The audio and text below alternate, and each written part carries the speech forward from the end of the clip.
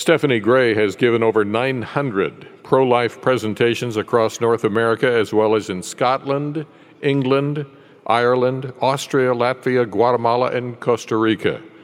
She has debated abortion advocates, including physicians who do abortions, and she has spoken on abortion at the headquarters for Google.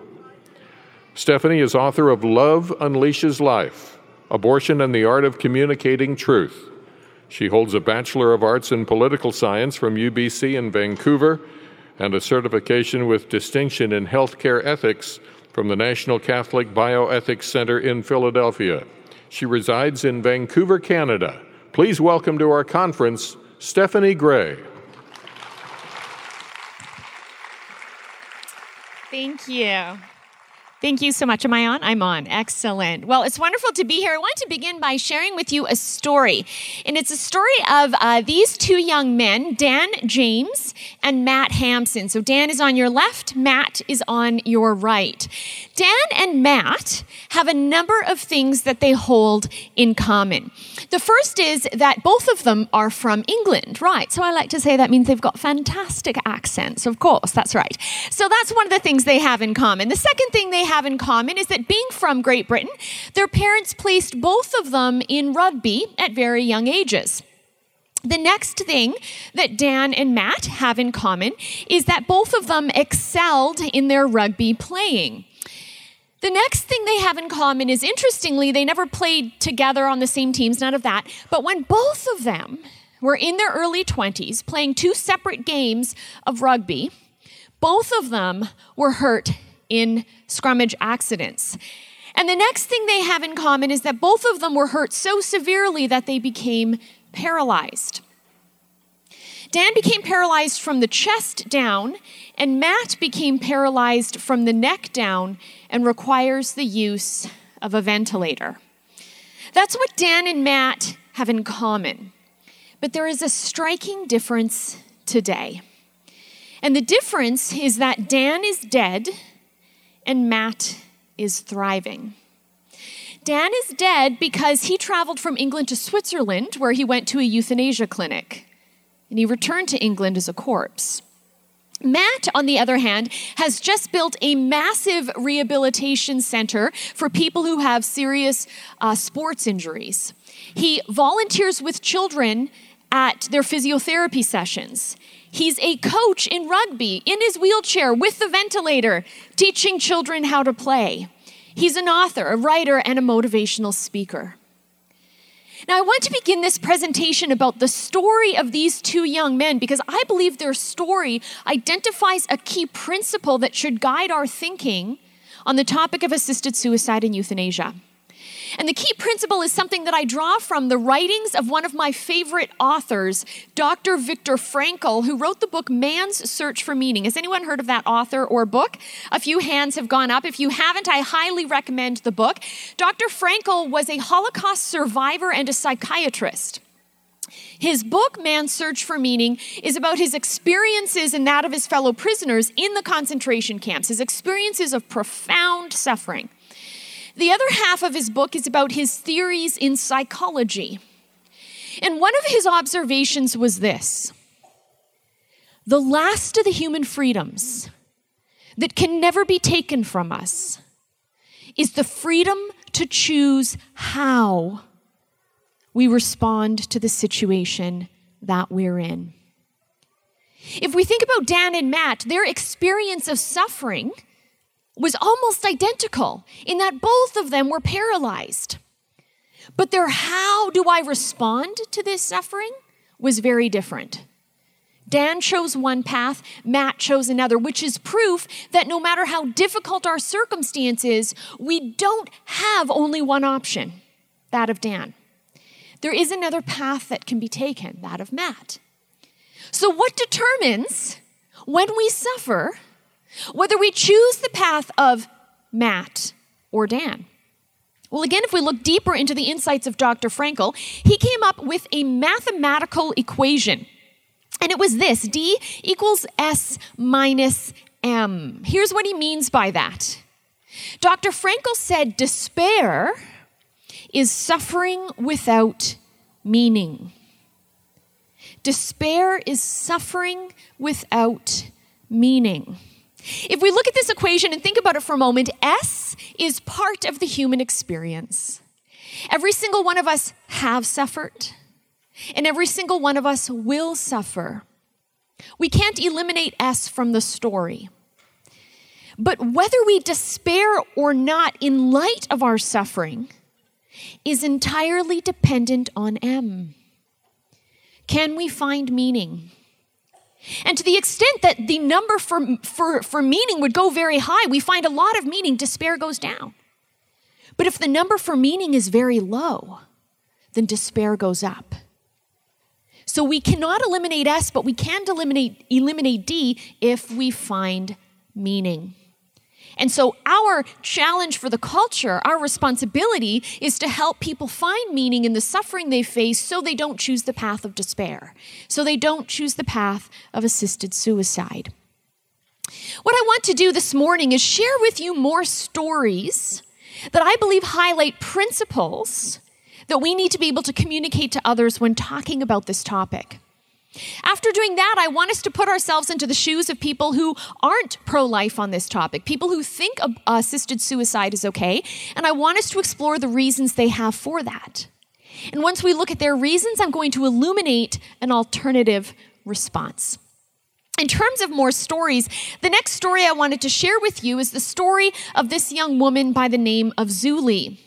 As you can see from this photo, Zuli does not have legs and has only half of her arms. Zuli was born this way.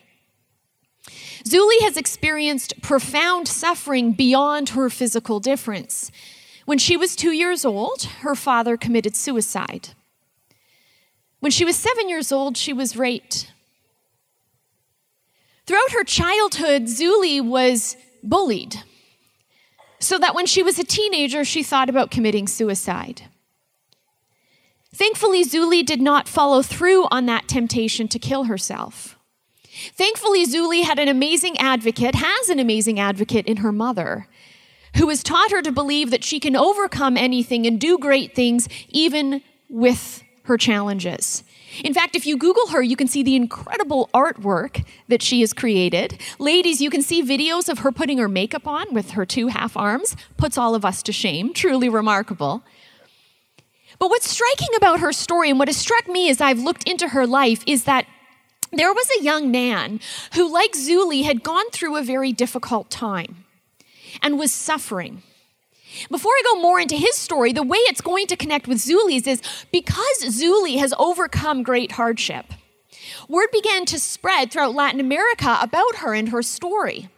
And so she's been featured on many media channels, outlets, interviews, all kinds of things, TV, radio, and so forth.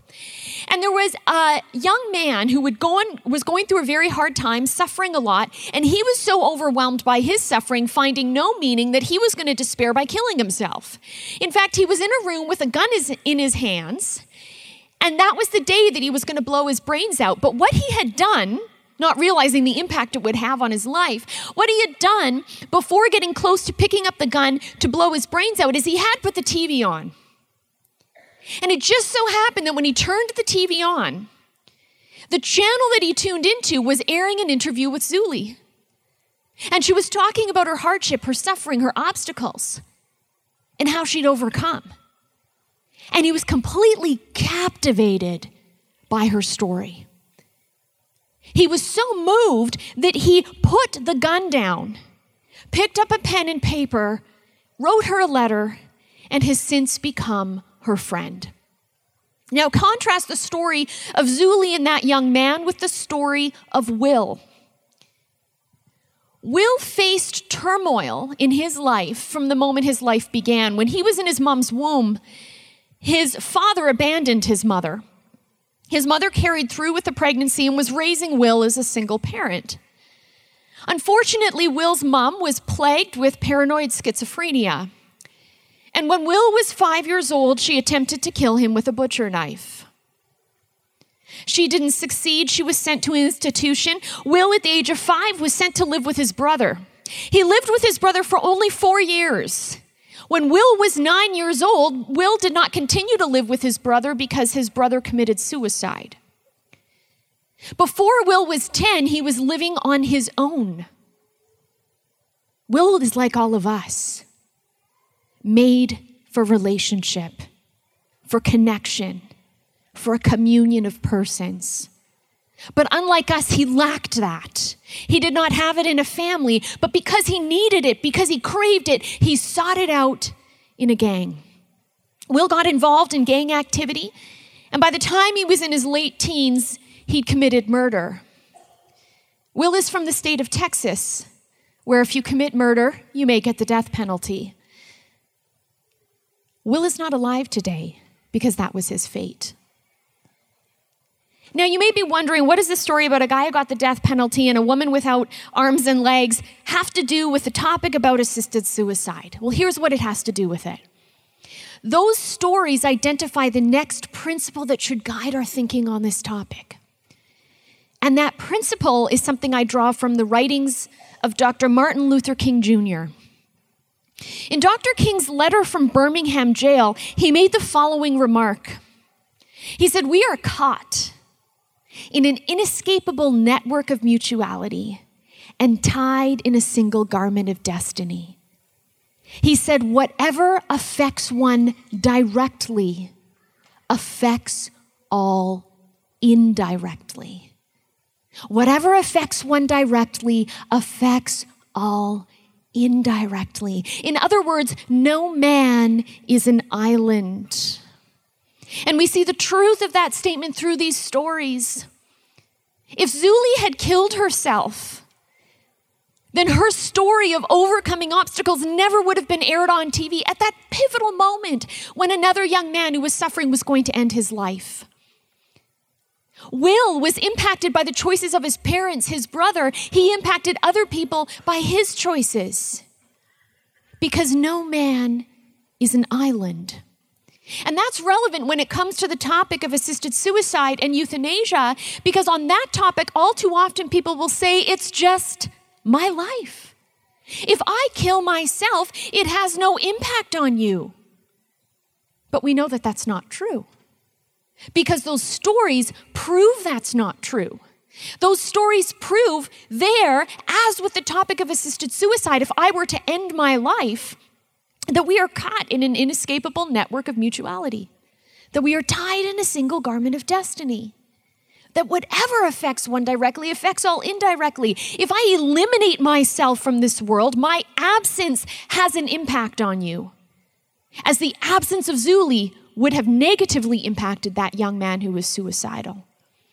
Our presence has an impact on people, whether for good, as in the case of Zuli now, or for evil, as in the case of Will in his life experience.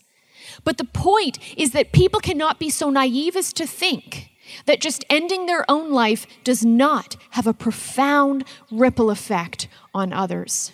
It even creates a situation not only where we lose the positive role someone could play in the world if they eliminate their lives, but it has an impact by creating a situation where if someone pushes for a law change for assisted suicide to be legal, as has been the case in several American states here, as is in the case of my country, of Canada, and other countries around the world, once we start to push for a change in the law, there are some people who will ask for assisted suicide down the road, not because deep down they want it, but because they're guilted into it.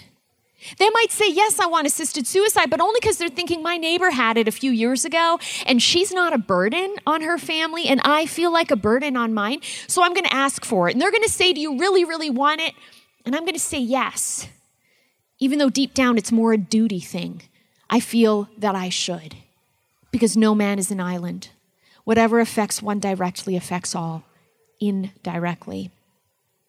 The next story I want to tell you about is that of Jules Shuping. As you may be able to tell from this photo, Jules is blind, but Jules is not blind by accident. Jules is blind by choice. Jules has a condition called body integrity identity disorder.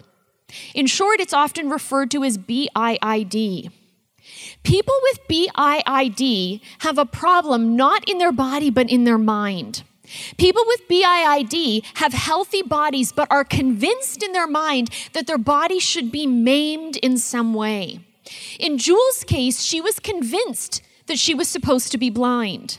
From the time she was a young child, she believed that she should not be able to see. People who have BIID more typically manifest it not with a desire for blindness so much as with a desire to become an amputee. Someone with BIID may present at their doctor's office and beg their doctor to amputate their right arm, to beg their doctor to amputate their left leg. And it's not because there's a presence of gangrene. It's because they want to be an amputee. Now, you might be thinking that makes no sense. Well, that's the condition.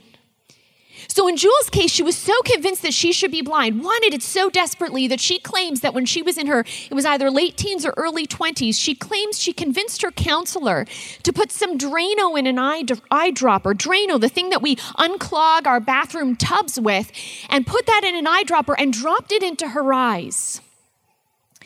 And that has led to the blindness that she has today. Now again, how is that relevant to today's topic?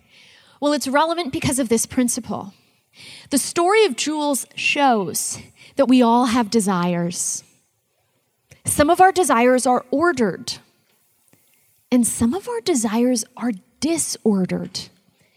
And the mere presence of a desire alone does not mean we or others should follow through on it just because we want it. We first have to evaluate whether a desire is ordered or disordered before we determine whether we should execute what we want. And if that's true here, that can also be true when someone expresses a desire for assisted suicide. Before we just say, well, you want it, I will give it, we put it through the filter. Is it ordered or disordered? And if we can identify that it's disordered, like Jules' desire for blindness is disordered, then we shouldn't follow through. The next story I want to tell you comes in video form, so I'm just going to let the video unfold. The iconic beauty of the Golden Gate Bridge. On a clear day, picture postcard perfect. But on the day we met Kevin Berthia, gray skies shrouded by fog, perhaps befitting. To actually get on the bridge for the first time, it was horrifying. This is the first time Berthia says he's walked onto the bridge since his suicide attempt 10 years ago. The wind, the noise, the traffic, the people. It brings me right back to that very moment where I nearly jumped. Frightening, he says, but necessary. The more and more I accept who I am, and know that wasn't me, it's just a part of who I am, but it's not who I am and it doesn't define me, it helps me move on. On March 11, 2005, Berthia was the desperate 22-year-old captured in this photo. Battling depression for as long as he could remember, he said he had abandonment issues because he was adopted. And Berthia says he was grappling with being a new father of a premature baby, and he had just lost his job. He drove to the bridge, walked out, and climbed over the railing. Then he heard a voice. I approached it very slowly and asked his permission for him to allow me to come up and speak with him. Sergeant Kevin Briggs, whose job was to patrol the bridge for the Highway Patrol, said he didn't do much talking. That's what a lot of people need, is just someone that will listen to them. After an hour and a half of listening, the turning point came when the two spoke about Berthia's firstborn, a baby girl 1 month shy of her first birthday. She kind of made me understand that I need to be here for her. With the sergeant's help, Berthia climbed back over the rail, but his battle with depression was far from over. It took me 8 years to just even confront that was me on the bridge. And for 8 years, there was no contact between Berthia and Sergeant Briggs. But 2 years ago, the sergeant reached out to Berthia's mother to see how her son was doing. I asked the sergeant why he didn't contact them sooner. If I contact them, maybe I could trigger something in them to go back to that day, and I don't want to do that. But in May 2013, the two men were reunited in New York City for the first time since the suicide attempt. Berthia was invited to present the Lifesavers Award to Briggs, given by the American Foundation for Suicide Prevention. It was then, Berthia said, that he finally confronted what happened that day on the bridge, when he saw the photos of himself on the bridge through the eyes of the audience. I wanted to hide it. I didn't want to talk about it. I didn't want to, and the more and more I talk about it, it has helped me. And the more and more I talk about it, it's helped people. Now, the father of 3, Berthia recently found a new job and hopes to marry his fiancée. Once lost, now a newfound sense of peace and happiness. I just focus on going this way. I don't worry about going back. I don't worry about left. I don't worry about right. I just worry about forward. Monday, I got the job and the car went out Monday. All we can do is laugh. Now able to laugh at life's obstacles instead of despair. Bound by fate, the two men say they talk to each other often. We are going to stay friends forever. We're brothers, so to speak. They plan to appear together to speak publicly about suicide prevention. Biggest, hardest thing I had to do was take the step. And that's the hardest thing anybody has to do, is take that first step. A step forward in the never-ending journey of self-discovery and acceptance. Amber Lee, KTVU, Fox 2 News. The story of Kevin Briggs and Kevin Berthia, I believe, brings to light the next principle that we should bring to conversation on this topic. And I present to you the principle actually in the form of a question. And it's a question that 2 friends of mine have raised in an excellent book they've written that I highly recommend, called A Guide to Discussing Assisted Suicide. And in this book, they distill the assisted suicide debate down to one question, which is this: who gets suicide assistance and who gets suicide prevention? Who gets suicide assistance and who gets suicide prevention? In other words, if someone like Kevin Berthia is on the edge of a bridge about to jump and you come along like Sergeant Briggs did, how do you decide whether you push him off or pull them back? How do you decide? Now, someone who supports assisted suicide would say, well, choice. Of course, I would never push someone off a bridge, they might say, but whether I give them an injection or whether I give them something to drink themselves, the point is if they want it, that's how I determine whether I give it. So then we could give an example and say, okay, maybe an 80-year-old woman, she's had cancer for years, chemo's no longer working, she's told you've got 6 months left to live. She says, if I'm going to die in 6 months, why don't I just die now? I'd like assisted suicide. Would you give her suicide assistance? And the assisted suicide supporter will say, yes, absolutely. You see, she wants it, so I would give it. So we say, okay, well, if choice is the determining factor, the person that we assist the suicide of wants it, and that determines that we help them, then let's go back to Kevin Berthia. He wasn't 80, but he was in his early 20s, and he claimed to no longer want to live, that he wanted to die. Would you assist his suicide? And what will even most assisted suicide supporters say in that context? Well, no, I wouldn't support him. Well, wait a minute. If it's truly about choice and following through on the desire of the person who claims to want it, then if you give the 80-year-old woman suicide assistance, then you should have given Kevin Berthia suicide assistance. But if you'll give it to the 80-year-old woman, but you won't give it to Kevin Berthia, if you think Sergeant Briggs did something right by pulling Kevin Briggs back, or Kevin Berthia back, what that tells us is that it's actually not about choice. If we give suicide assistance to some and suicide prevention to others, then that smokes out the real reason involved. Not choice, but judgment. You're making the judgment, that's a life worth saving, of course. But that's not. And who are you and I to decide that that's not a life worth saving? If we believe all humans are equal, then we should give suicide prevention to everyone rather than just a select few. Having shared those few stories to bring to light principles that should be at the heart of our minds when it comes to dialoguing with people on this topic, we do need to also seek to understand where people are coming from and why they think nonetheless assisted suicide is acceptable. So what I want us to do now is explore the reasons people have for supporting assisted suicide. Let's entertain them. Let's give them a fair hearing. As we look at those reasons, then the next thing I want to do is look at the responses we can provide while acknowledging hardship exists, giving a different path than that of despair, rather the path of meaning. There are many reasons that people have for supporting assisted suicide, but there are 5 in particular that I want to highlight today. The first reason I'll often hear is that of physical pain. And as pro-lifers, we can agree that's a problem. We can agree we ought to intervene. Where we disagree is on the solution. Instead of looking at physical pain and ending with assisted suicide, we ought to look at physical pain and end with pain management.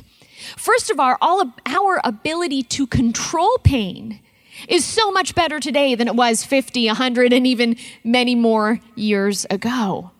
In fact, I read one study that said that 97% of pain can be controlled with modern pain medicine, narcotics, and so forth.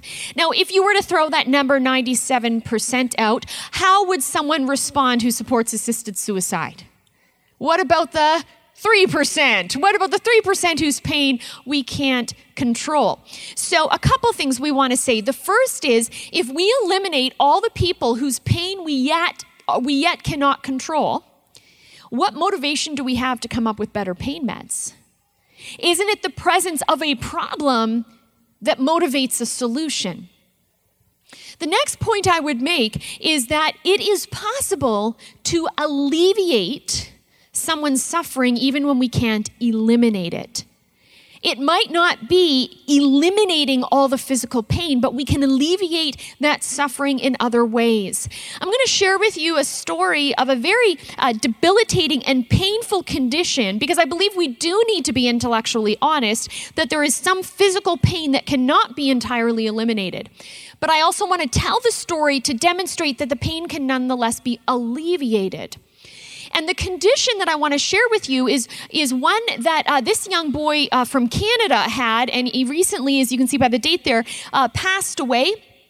Jonathan Petra had a very rare condition called epidermolysis bullosa. In short, it's referred to as EB.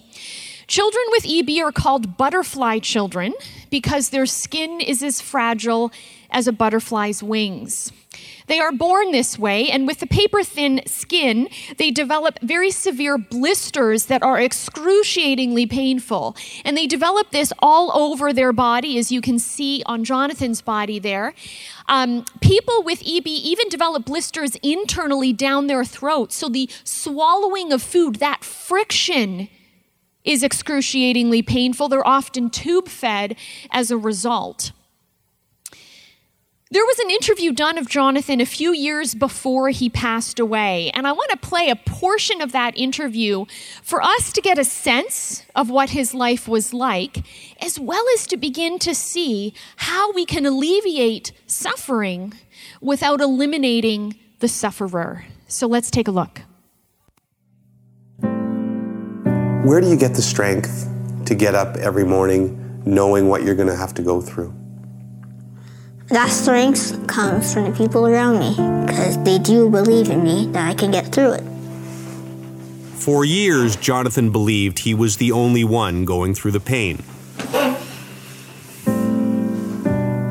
Until 2012, when he was invited to an EB conference in Toronto. It was a conference that changed his life. I had never met anyone with my condition. I had never, had any explanation. I had never known there was anyone else. How did you feel when you saw the other kids that had it? I knew that I wasn't alone anymore. I knew since then that I was going to become, an ambassador. I wanted to start helping other people with EB. In October of 2014, Jonathan put his story out to the world. With the help of the Ottawa Citizen, Jonathan courageously revealed his wounds to the masses. The article went viral throughout Ottawa and landed on a special team's doorstep. I read it, and it was so moving that I brought the article in, and we talked about what we could do to help in any way we could. November 20th, 2014. The Ottawa Senators invite Jonathan to a game and make him a scout for the day. He signs a pro contract from GM Brian Murray and takes questions from the media. Is there any one particular area of the Senators you're going to be focusing in on tonight, or is it the whole team that you're going to watch? A team isn't just made of one player, it's all of them, so I'll be watching the whole team.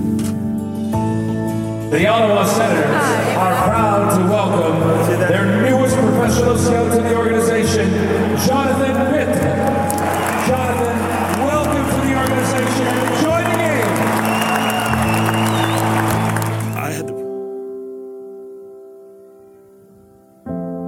Since his day with the Senators, Jonathan has helped raise over $100,000 for EB awareness.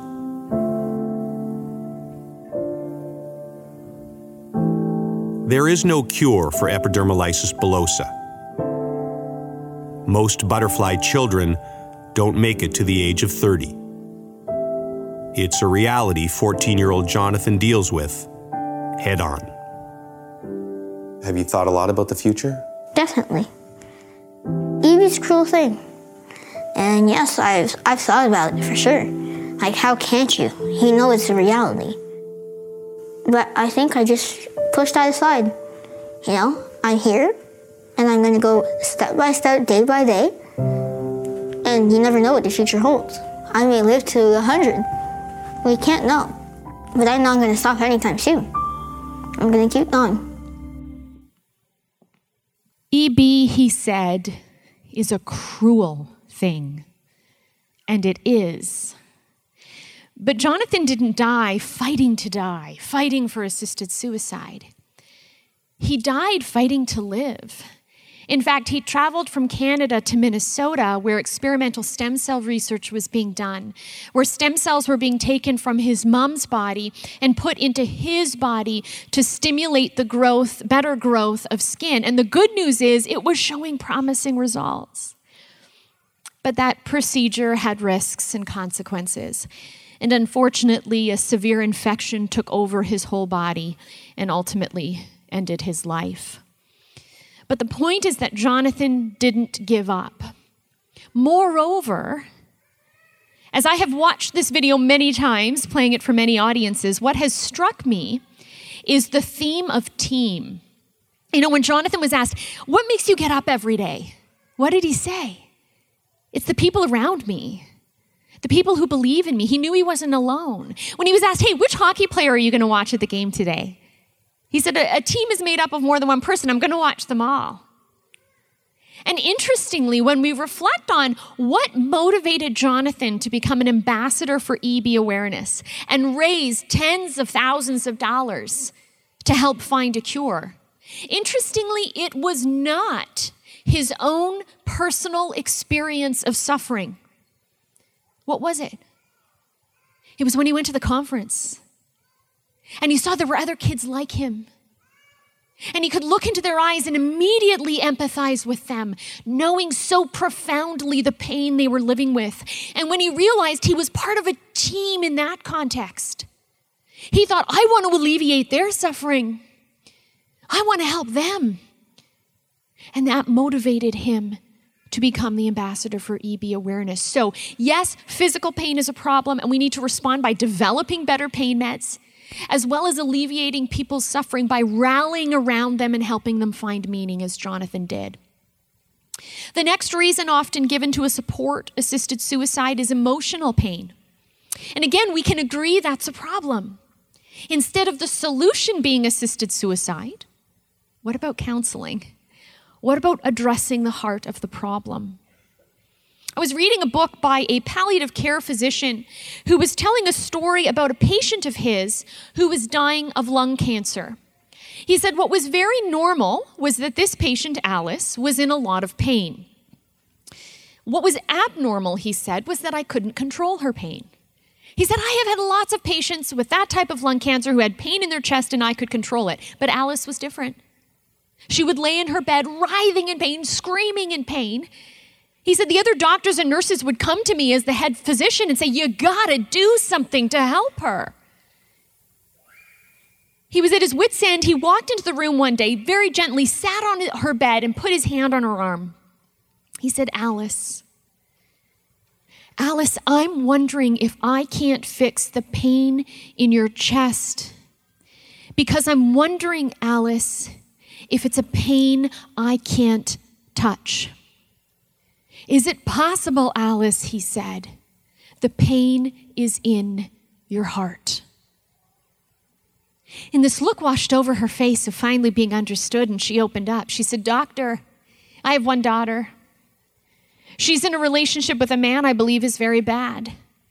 I think my daughter wants to marry him, and if she does, I believe her future will be ruined. Because I won't be around to help her, because I'm close to death, I thought I need to warn her. And when I told my daughter what I think, she disowned me. And in that moment, the doctor realized he couldn't fix her physical pain because physical pain wasn't the problem. It was a psychosomatic reality, a physical manifestation of an underlying emotional distress. And if we care about people, we get to the root of that. We don't cover it up. We don't ignore it. There's an old song by country singer Tim McGraw, who sings about a man in his early 40s who got diagnosed with a terminal illness. Do we have any country music fans here? Aren't we in like farming land? There's got to be country music fans, exactly. So do you guys know this song? He sings, I went skydiving, I went Rocky Mountain climbing, I did 2.7 seconds on a bull named Fu Manchu. Thank you, we got it there. But it's the next line that is why I bring the song up. He sings, I loved deeper, I spoke sweeter, and I gave forgiveness I'd been denying. And then he sings, I hope you get the chance to live like you were dying. And I think that ought to be our response when someone is in emotional pain. How do we help them love deeper? How do we help them speak sweeter? How do we help them give forgiveness they'd been denying or receive forgiveness they'd been denied? The next reason people often give for assisted suicide is that they feel like they're a burden. Again, we acknowledge that's a problem. We need to respond. But rather than responding with assisted suicide, why not respond with perspective? Help them see the same situation differently. Imagine for a moment you saw an elderly woman walking down the road with an armful of groceries, a bag hanging down, and the one bag looks like it's about to rip open. As you're on the other side of the street, would you look over across the street, look at her frailty and think, whoa, that woman's a burden? Or would you look across the street and think, oh my goodness, those groceries are a burden? And because I see someone who's vulnerable, I want to lighten the load. I'm going to cross the road. I'm going to alleviate the burden. When someone is old, when someone is sick, when someone is disabled, there is a burden present. But the burden is not the individual. The burden is the age, the disease, or the disability. And when we care about people, we lighten the load. We help lift the burden off of them so they're not carrying it alone. There's a great quote from the late, great Saint John Paul II, who in his article, Salvifici Doloris, on the Christian meaning of human suffering, said the following: suffering is present in order to unleash love in the human person. Suffering unleashes love. If you think about it, when do we step outside of ourselves? When do we look to the other and will their good and act upon that? Isn't it when we identify some need, some weakness, some vulnerability, some suffering? And the identification of that draws from deep within us this love that we pour out on them. Their suffering unleashes love. And when someone feels like a burden, that's an opportunity for it to unleash our love and to carry the load. The next reason people often give is not merely that they feel like a burden, but they feel useless. And indeed, we can acknowledge that's a problem. But we ought to respond to that problem with helping them see their self-worth. That ultimately our identity isn't in what we do, it's in who we are. I watched a documentary of two older gentlemen. One had been a surgeon, one had been a university professor. Both of them were so frail, elderly, and sick that they could no longer pursue their professions. Both of them were preparing to travel overseas to Europe to have euthanasia. And as I watched their stories unfold, I thought, as great as it is to be a doctor, to have life in your hands and the power to change it and save it, as great as it is to be a university professor and have a room full of eager ears and influence the course of the future of the world by how you teach them in the present. The danger with both of those careers is that by the world standards, they're so impressive that those who do those careers can get their whole identity caught up in them. So that when the surgeon can no longer do surgery and the professor can no longer teach, they think they should no longer be. And it's an important moment for us to realize that we are human beings, not human doings. That's why I love this advertisement by the Canadian Down Syndrome Society. I love this caption that we should celebrate being. And when it comes to people who feel useless, we need to help them celebrate being.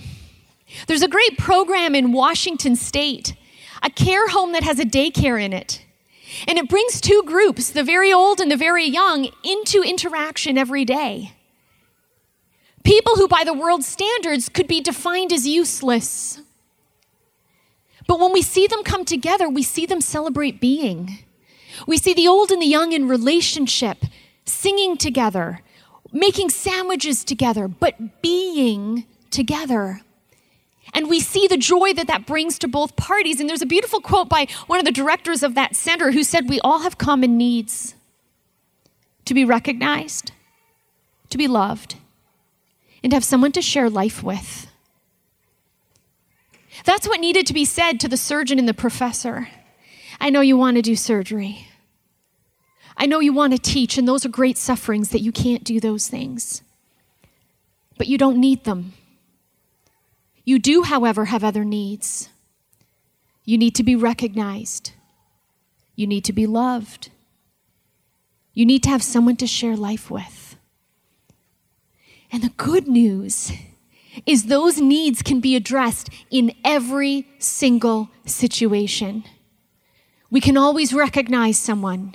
We can always love someone. We can always enter into the experience of life with them, and that ought to be our response. The final reason I'm going to highlight today people often give for assisted suicide is fear of a bad death. And we can agree that's a problem and an understandable fear. Rather than orchestrate the death down to, the year, the month, the day, the hour, the minute, the second, why not develop better palliative care? Why not develop better hospice programs where we place people in beautiful environments, not depressing environments, where we help them enter into the present moment, where we help them repair any broken or fractured relationships, where we gather around them and simply celebrate being, entering into the present moment, doing simple things like sitting next to someone and holding their hand, watching a sunset, listening to music, but an experience that is shared, an experience that seeks to enter into the present moment, no matter the overall surrounding, still find beauty, wonder, and meaning in that. And so when our culture says we need assisted suicide because people are suffering, I would suggest our response is to say, people will always suffer. How do we help them find meaning? As Matt did with his paralysis. How do we get creative and use our imagination in the face of hardship? How do we develop better pain meds? How do we get to the root of a problem? How do we learn to change how we see a situation? How do we learn to celebrate being and see our worth in who we are, not what we do? How do we get creative and imaginative and artistic in our hospice programs and our palliative care centers? Let's use our imagination, and in the reality that we can't eliminate suffering, let's eliminate despair by introducing meaning. Thank you very much.